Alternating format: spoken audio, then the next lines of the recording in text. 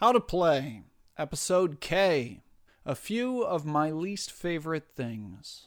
Hello and welcome back to the How to Play podcast. This is your host, Ryan Sturm, coming to you from the How to Play studios in Western New York. The How to Play podcast is all about learning and teaching games. This is one of How to Play's special lettered episodes. What's it about?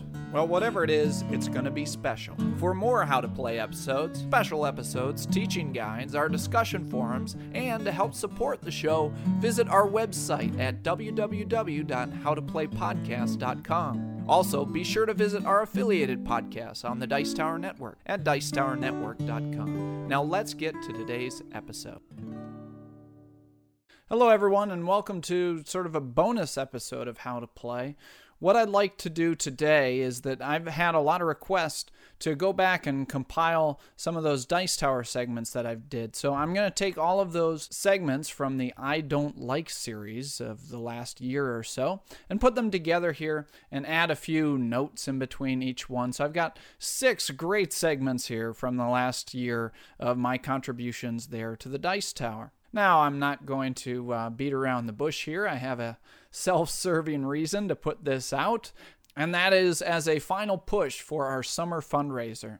The support so far has been phenomenal. I've gotten donations from all over the world. It's been great, but we're not there at the goal yet. We're very close, but donations have slowed almost to a halt, and I'm worried we're not going to make it. We have 82 supporters. We need 18 more of you listeners to donate to the How to Play podcast of the minimum suggested of $10. By the time this releases and the time you hear it, there's probably just over a week left, and so we really need you, yes, you, sir or ma'am, right there to go donate today, please, to the How to Play podcast to support what I'm trying to make a publicly funded show here for the next 6 months. If you want me to produce an episode here in July, then help me reach that goal of 100. If we reach that goal of 100, then you will guarantee monthly, at a minimum, How to Play episodes, as well as more Dice Tower segments. I've been very inconsistent there on the Dice Tower. I know I've heard that a lot of you enjoy some of the different things I do there, so if I get that support here to meet my fundraiser goal, then I'll do my best to put monthly segments up there to the Dice Tower as well. But that's it. Just a final reminder, we need 18 of you, just 18. And so if you don't do it, then it may not happen. So we need your help. At least $10. You go to howtoplaypodcast.com, click on the donate button, decide how much you'd like to donate, and I would appreciate it very much. Now, let's get to the content for today's episode. So today we're going to look at the 6 segments I did for this series called I Don't Like. So let's talk about a little bit the origin of this series. Why did I decide to do this in the first place? Well, when I started this series, I just finished my series, All I Really Need to Know I Learned from Playing Board Games, also compiled as a separate episode, so be sure to check that out. And you know what? I wanted to do something a little bit different, something that wasn't being offered by the Dice Tower. And the Dice Tower at that time had a lot of reviews, but there was a lot of positivity there in the Dice Tower. Most of the reviews were, yeah, it's pretty good, or this game is so great. And you know what?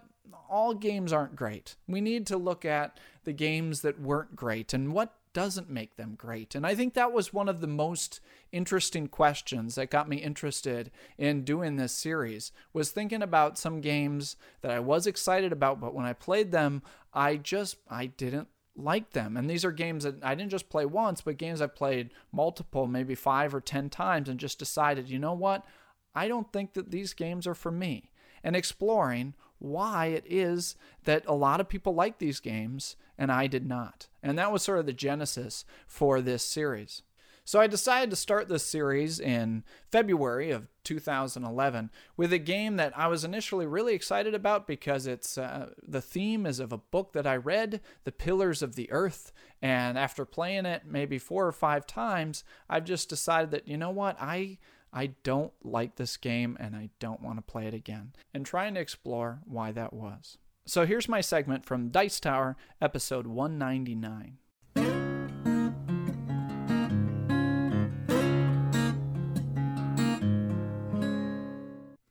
Hello Hello, Dice Tower listeners. This is Ryan from the How to Play podcast, and today I want to start a new series of critical looks at games that I just don't really like.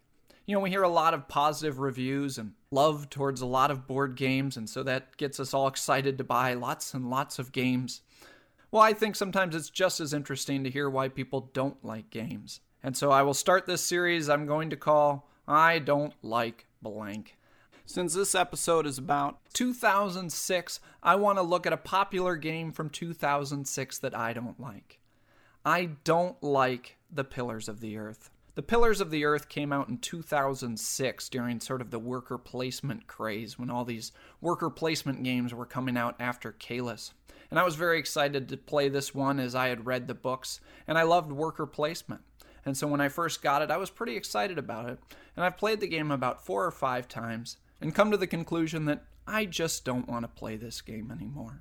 If you've never played this game, it's a game loosely based on Ken Follett's book, The Pillars of the Earth. And the idea is you're all builders building a cathedral. You place workers to get resources and then convert those resources into points, thematically building the cathedral. Now, a lot of games do this. They have you get cubes and convert those cubes into points. But when it comes right down to it, that's all this game really feels like you're doing, is getting cubes and turning cubes into points. Which is a shame because it has such an interesting thematic background. It has the plot and characters of a great book with which to draw from. And it really doesn't build upon that. It has these cards that you can get that has the names of the characters of the book and you're building a cathedral, but that's pretty much it. Another criticism of the game is it doesn't really feel like it's going anywhere. Every turn you have sort of the same choices for your worker placement. There's 5 rounds of doing it, and it sort of just feels like you're doing the same thing over and over again. It really just feels like you're going through the motions. And lastly, there's just so many other good worker placement games out there to choose from. If you want a medium weight worker placement game, there's a lot of other really good ones. Stone Age, Age of Empires 3, and the recent game Carson City. And if you want to tackle something more meatier, you could look at Caylus or Dominant Species. There are some games that really hold up the test of time and shine. But looking back 5 years later, I don't think that Pillars of the Earth is one of those games. I just don't think I need to play this one anymore. I think there's a lot of other games out there that do what it does better. There comes a point where you have to be honest with yourself about how you feel about a game, even if you might have dropped $50 on it or customized the pieces or, painted that cathedral and stuck little decals on it for windows. If the game isn't fun, it's just not fun. And I think some time separation can really help people be more honest about their feelings about a game. A couple of years back, if people asked me what I thought about Pillars of the Earth, I'd probably say, it's pretty good or it's all right. But finally, 5 years later, I can admit to myself, I don't like Pillars of the Earth.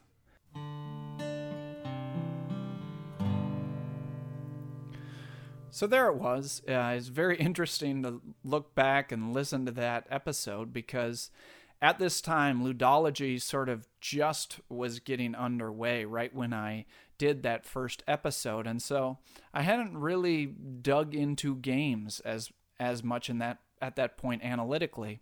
And of course, later on at episode 7 or 8, we got into this concept of narrative arc that when I was recording this was relatively unfamiliar to me. It's something I hadn't really thought about, how a game is like a story like you would find in a book or a movie. And so this is the concept that was elusive to me as to why this game felt so flat and didn't really have any building or emotional response. And we get to that more when we get to El Grande a bit later.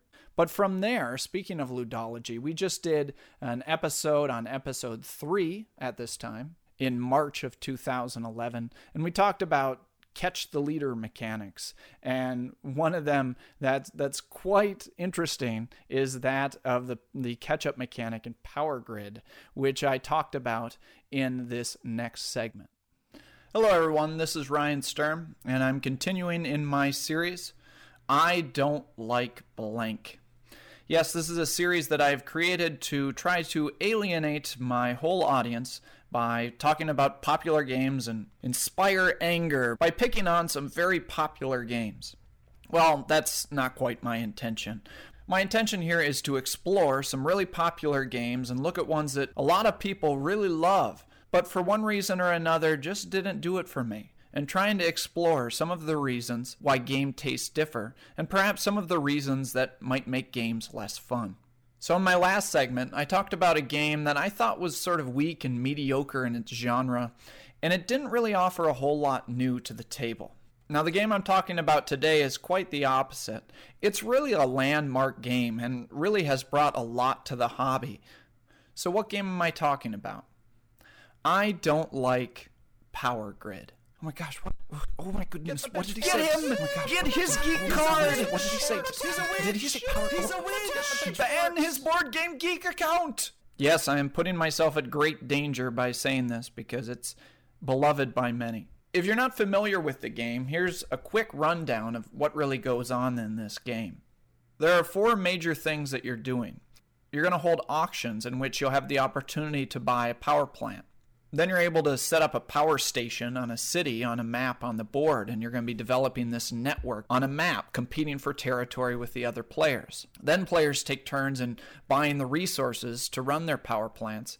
And finally, players run their power plants to make more money to go through the whole process all over again. Now, there's one part of this game that really bugs me, and I can't get over it. And that part of the game is how turn order is established. Turn order is determined by the size of your network, that is, the number of cities that you've placed your little house in. If you have the most cities in your network, then you're considered to be winning, and so this impacts your turn order. With those 4 things we talked about, what that means is you have to go first in the auction, you have to buy your cities last, and you have to buy your resources last. And until you've played this game once or twice, you don't really understand the full implication of this. In that, if you are the person in this position, if you put yourself in this position, you're going to be at a very disadvantageous position for the following turn. And it leads to this whole little sub-game, this almost game of chicken, as far as how many cities are people going to build. And I found that this little sub-game is just something that I'm not really that interested in.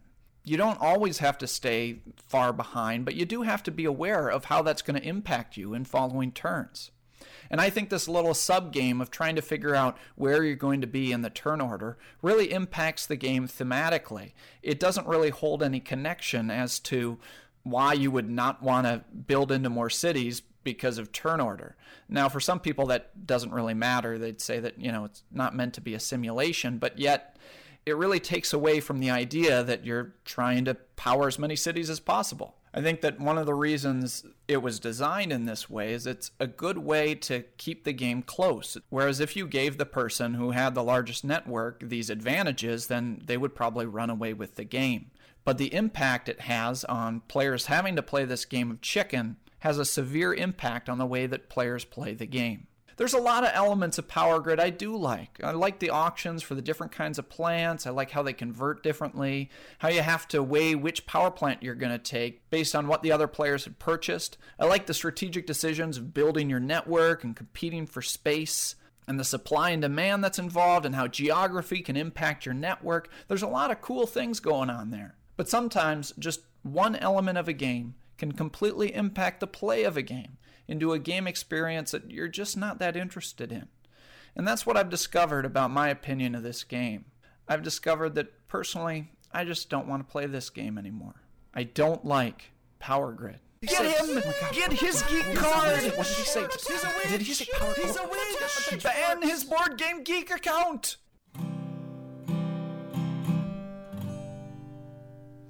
So that segment set off a little bit of a firestorm, which I really enjoyed because I thought it was an interesting topic. I mean, clearly there's a mechanic there that people have different feelings on. Some people really enjoy manipulating that mechanic. Myself, not so much. In fact, I probably should have asked Eric to include his rebuttal rant that came directly after that in episode 201. It was quite entertaining, however, slightly misguided.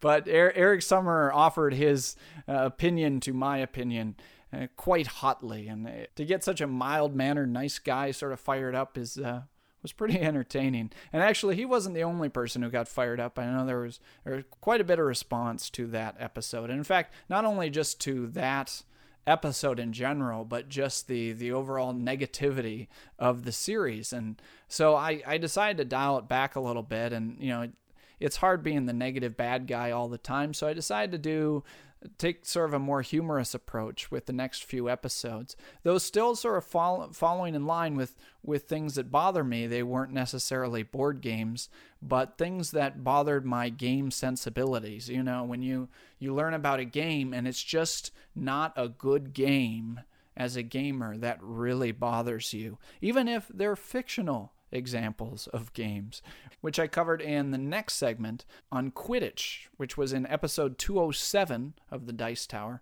on May 2nd, 2011. Hello, Dice Tower listeners. This is Ryan Sturm. It's great to be back. I apologize for my absence. After my Power Grid segment, I was forced to relocate my family to Greenland. The work is hard here, but it's no less than I deserve.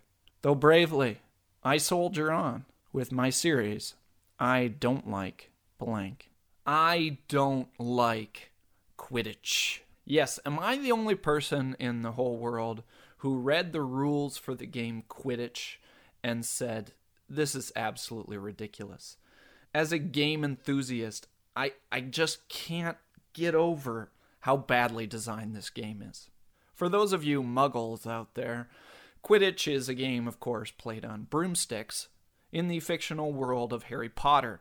Here are the rules of the game. Each side has a team of 7 players who are going to be flying around the field on broomsticks. Now, there is a field, which I'm not really sure why, because all of the game is taking place in the air, but regardless, there's a field, and the field has hoops high up in the air. And there's a few things going on with this game. There is a quaffle ball, and that ball is red, and the players have to try to take the ball and pass the ball and throw that ball in the hoop and try to get it by the keeper. Much like a game of basketball, but it's sort of played in the air. And there's these other balls called the bludgers that are meant to just knock over people on the teams. You have these bats and you can hit the bludgers towards the other people to get them to try to drop the quaffle or whatnot. And so this is the main part of the game that 6 of the members of the team are involved in, right? And every time a team scores a goal with the quaffle, they get 10 points. All right, all well and good so far, right? Then our friend J.K. Rowling goes on to explain there's a side game involving the Golden Snitch.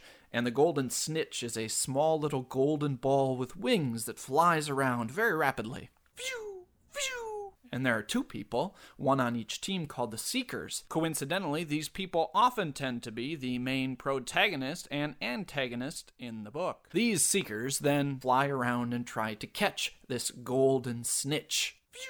And if a Seeker manages to catch the Golden Snitch, which is apparently very fast, that triggers the end of the game. And the team that manages to catch the Golden Snitch scores 150 points. What? 150 points? And this ends the game? And that's equal to 15 goals with the quaffle? I mean, imagine if our sports worked out this way. Imagine if we had a game of American football, but we add a rule called the Mouser.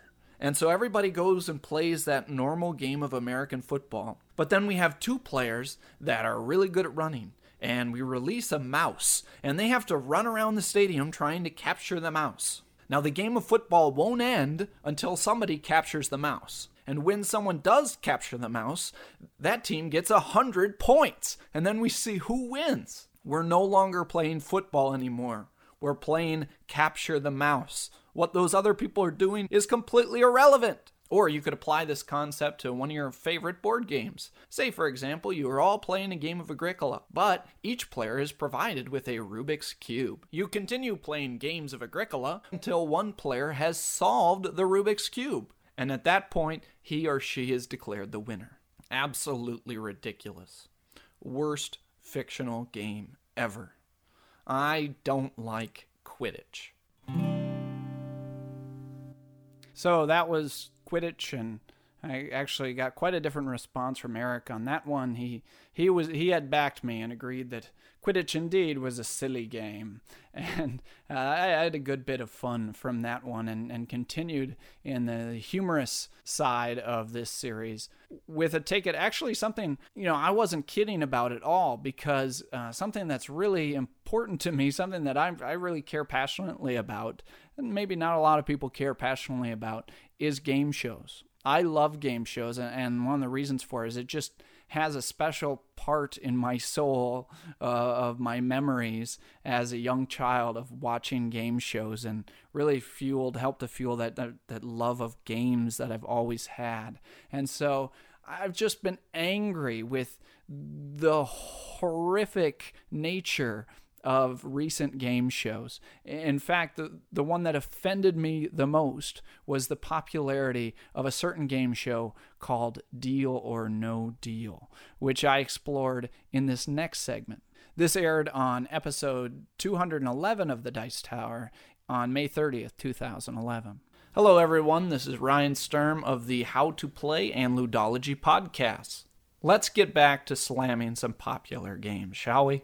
I barely survived the uproar from last time's Quidditch bashing. In fact, whenever I leave my house, I have to defend against the Guardians of Gryffindor fan club that stalks my every move. But nonetheless, we continue. Today, I don't like Deal or No Deal.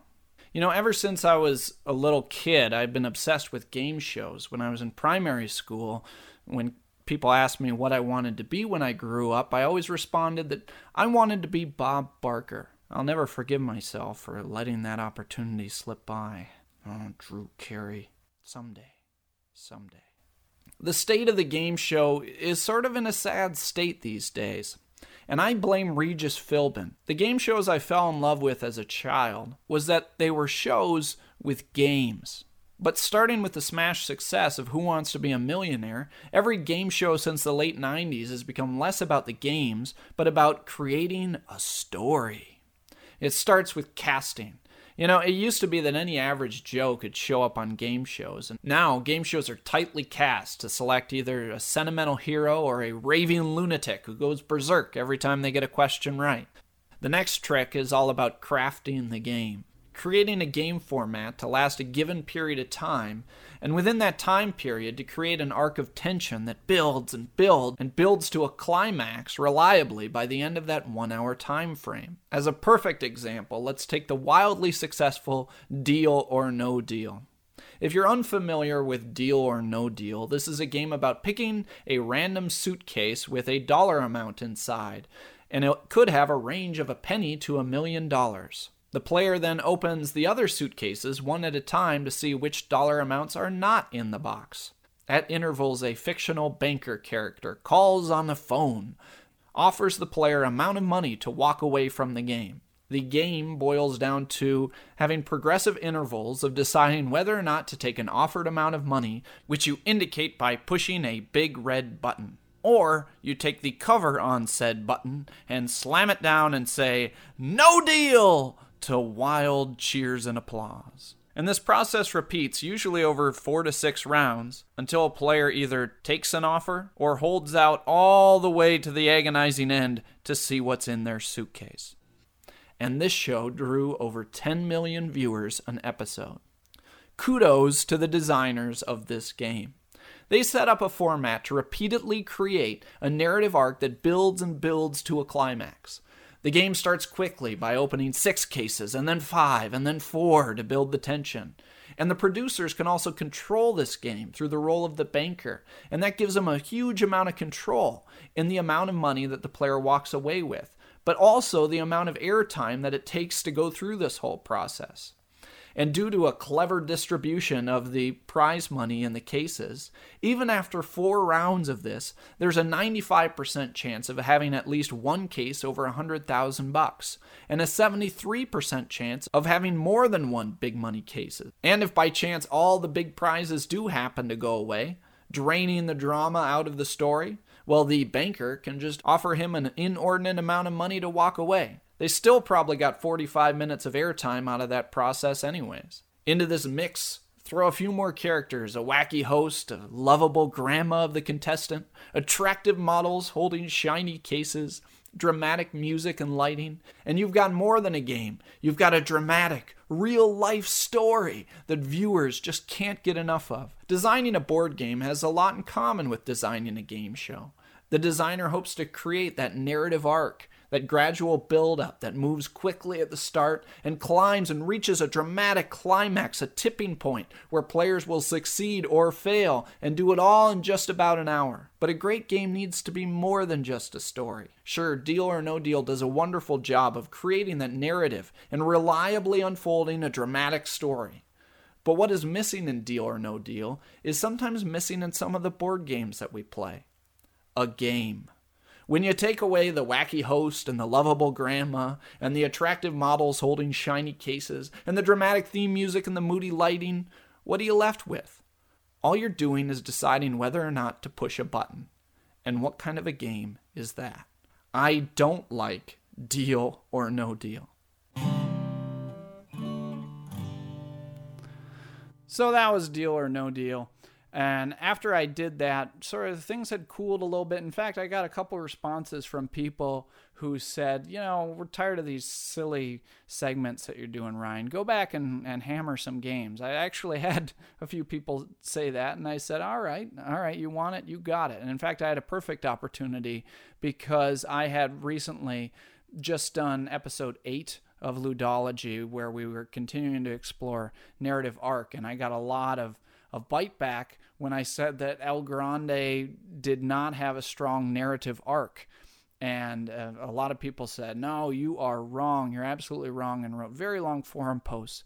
So in order to try to go after that, I compared it to a game that I think has a very strong narrative arc, and I still stand by this. I still think that El Grande has a very weak, if any, narrative arc, and this was my evidence to explain my reasoning. And so this episode appeared on episode 223 of The Dice Tower in September of 2011. Hello, everyone. This is Ryan Sturm from the How to Play and Ludology podcast, back with my series, I Don't Like Blank. And the call has come to go after one of these big popular games that a lot of people like. You want it, you got it. I don't like El Grande. El Grande was one of the first Euro games that I bought way back in '98, and I've played it 5 to 10 times, and every time I played it, it just felt like it was missing something. And this has become a lot more clear after our discussion on Ludology, thinking about narrative arc. If you missed that discussion, we were talking about how a great game can have a narrative arc. That is the ability of a game to hold a structure, much like in a story that you would find in a book or a movie, in which you start small, the actions, the options are growing turn by turn and building to an exciting endgame climax in which the result is determined. I found that something I love in my favorite games is the quality of a game to evolve and change throughout its play, wherein you have choices to tread down different pathways, and each of those pathways build to unique situations that you've created through your own choices. And finally, you can use these resources, these capabilities, this identity that you've acquired throughout the game, and see if that path and those choices lead you to victory. And you know what? Even when it doesn't, there's this certain sense of satisfaction that even though you didn't win, you forged your own path. You created something you've never tried before. And you learn from that, and you're able to see those results. And that's what I love about some of my favorite games, and why I don't like El Grande. In order to illustrate this, let's look at the difference between El Grande and another area majority game, Age of Empires. A quick description of El Grande. In El Grande, there's 9 turns, and on each turn, you bid for turn order using a deck of power cards. The power cards are limited to 1 use per game, and they dictate the amount of cubes you get for that turn. And then the player who wins the bid gets to select from a set of 5 action cards. The action cards tell you how many of your cubes you get to put onto the board and give you an action, usually either to move cubes around on the board or to score one of the regions on the board. And that's the general play of the game. Each turn you bid for turn order, and you choose a card to put cubes on the board and play an action. And every 3 rounds, each region on the board is scored based on who has the most cubes there. And at the end of 9 rounds, the most points wins. Now, my problem with the game is that the 9th turn, or the climactic turn, plays out much the same as the 8th or the 5th or the 1st turn of the game. Sure, there's more cubes on the board, and maybe there's somebody who's in the lead for points, so you try to take their points away, and there's a bit more drama on those 3 scoring rounds, but each round you have the same amount of options, and you have the same goal. Get cubes in sections that give you an advantage to score more points. Now let's compare that to the game Age of Empires 3, or I guess it's called Empires, the Age of Discovery now. Age of Empires has a similar significant part of the game in which you want to have the most colonists in different regions of the New World over several turns, and it has 3 scoring rounds. But a game of Age of Empires unfolds, whereas El Grande simply repeats. Age of Empires' main mechanic is worker placement. The main part of the game is players are taking their turns, placing their colonists onto different action spaces on the board, which let them execute different actions. Some of which is getting over to that new world and having the most colonists in a region to score points. But there's a significant difference in that in this game, each turn builds upon the previous turns. Players have the opportunity to get more workers throughout the game in order to increase their options. And there are specialist workers which allow players to specialize their play towards one of many strategies, such as focusing on the exploration cards or collecting trade goods or converting natives to get more presence in the new world. Players have the ability to acquire buildings to supplement those strategies or to give them new options that they didn't have in previous turns. And players have the ability to get soldiers to be able to blow other colonists off the map. The soldiers significantly drive the narrative of this game, as players will be forced to acquire defenses to defend their territories, or a player will be capable of building a massive army on the New World and declare a climactic total war on one of the final turns of the game, turning the tide towards victory. The way that Age of Empires ramps up and unfolds is a wonderful experience, capable of delivering all sorts of emotion throughout its play, cheers, tension, and excitement. And while I respect El Grande's place and what it has done for modern games with popularizing area majority, I've never once cheered or sweated or shouted during a game of El Grande. It just sort of feels like it's gameplay, literally flat. I don't like El Grande. So that was my El Grande segment, and I, of course, got a lot more responses from that, people who still didn't agree with me. And in fact, I remember in a recent episode of the Dice Tower, Eric disputing me again, saying how he had played a recent game of El Grande and it had marvelous arc because they started off and player X went after player Y, and then later in the game player Y built up and went back after player X, and it just had this real emotional response for them. I still stand by this segment wholeheartedly. Just because players are developing different social interactions throughout the game does not mean that the game has a strong narrative arc. You know, the game can offer players to have sort of a take that interaction like you would see in Coloretto, or of course Manhattan is a big one where one player goes after another, then one goes after the other, and back and forth. However, the thing that really gets it for me is a change in what happens for the players from the beginning of the game to the end of the game. If you look at it fundamentally in El Grande, you're simply choosing a card, placing cubes, and doing it 9 times in a row. That is so much different than things that you see in the Age of Empires example I just stated, or Dominant Species, how that landscape totally changes throughout the game and your animal changes. Or one of my favorites, 18XX, when players are moving all across the board. They've built this gigantic network. Of course, Age of Steam is a similar piece where players are able to deliver all across the board, and economically they're in a completely different state. Or Eric, your beloved Merchant of Venus, is a beautiful example of narrative arc, where players are first exploring their galaxy and then building up their ship to, at the end of the game, having this gigantic ship and making these long, fast runs from galaxy to galaxy. Beautiful narrative arc. El Grande, not so much. So then I sort of thought I was done with this. You know, there are a few more games. In fact, I still think about doing Small World and Cosmic Encounter, Tom's favorite game, or Dominion. I would easily and happily take on those three particular games. I think would be a lot of fun. But, I thought maybe it was time for something different. So I set this aside for a while, but then there was just one thing that I had to get to. It was been brewing in my gaming soul for a long time, and something I just had to get off my chest. And this actually is my favorite of the series, which appeared on episode 243 a lot later on in February of 2012. Hello, everyone. This is Ryan Sturm from the How to Play and Ludology podcast, here to tell you about one more thing that I don't like. Recently, on an episode of Ludology, we were talking with Russ Wakelin about component choices in games, and I neglected to mention my number one pet peeve in board game component decisions. And so I thought I would complain about it here. I don't like Hobbit cards. What are Hobbit cards, you may ask? Well, you're certainly familiar with them. These are cards the size that would fit perfectly well in the hands of a hobbit. However, in the midst of a fully grown human, they simply look ridiculous. And I'm sad to say that some of my favorite games have hobbit cards in them, and they make me very angry. Let's start with Ticket to Ride.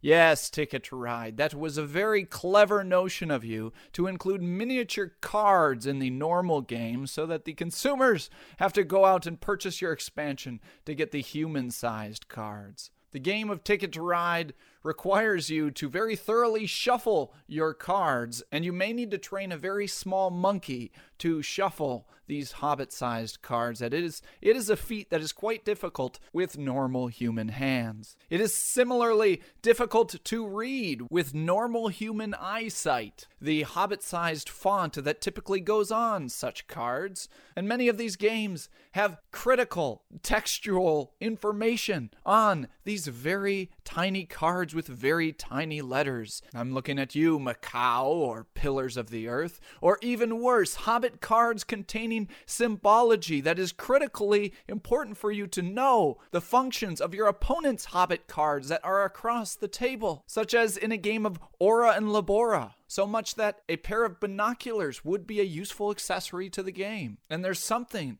that's just not quite right about trading with Hobbit cards. When I'm trading, I typically like to have the cards fanned out in front of me and holding, 4 or 5 mittful of these little miniature cards as you're discussing important negotiations. Just makes the whole thing seem a tad silly. Players have had to hold these ridiculously small cards and trade, hearkening all the way back to the original game's Civilization, and it's continued to games such as Starfarers of Catan, and even worse, when I purchased my $400 list price special edition wooden chest of Catan. Inside it, I was horrified to discover decks upon decks of Hobbit cards. I've heard tell that this is part of the European influence, that because a lot of these games were Euro games, that they wanted small cards so that they would fit on smaller little coffee tables in Paris somewhere. Well, I still want a card that I can shuffle and read and hold in my hand, even if the practicality might take more table space in something like Through the Ages or a game with 47 decks of cards like a Fantasy Flight game. I don't care. I want normal human cards. And please don't misunderstand me. The opposite is not a good thing either. Nobody wants those monster cards. I'm looking at you, Lost Cities. In order to shuffle those gigantic cards in that game box, I need to call my friend Shaquille O'Neal to come over and riffle shuffle them. They are too big. So that is my plea. I don't like Hobbit cards. I don't like monster-sized cards. Just normal human-sized cards, please. Thank you.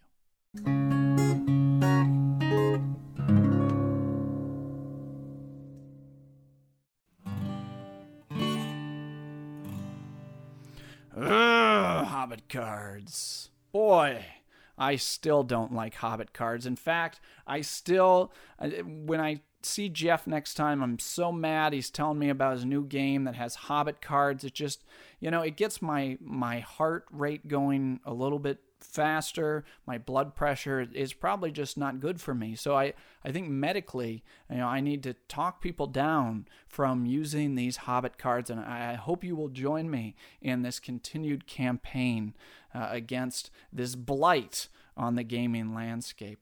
In fact, I got a good chuckle out of talking with Michael Lee in a recent episode of Ludology, episode 33, and I tried to continue my campaign there, and he was trying to suggest to people that they use little miniature dice, Hobbit dice, if you will, and I was trying to tell him, please, no, can we just have human-sized components? Well, I will continue fighting that good fight. Hopefully you will join me, listeners.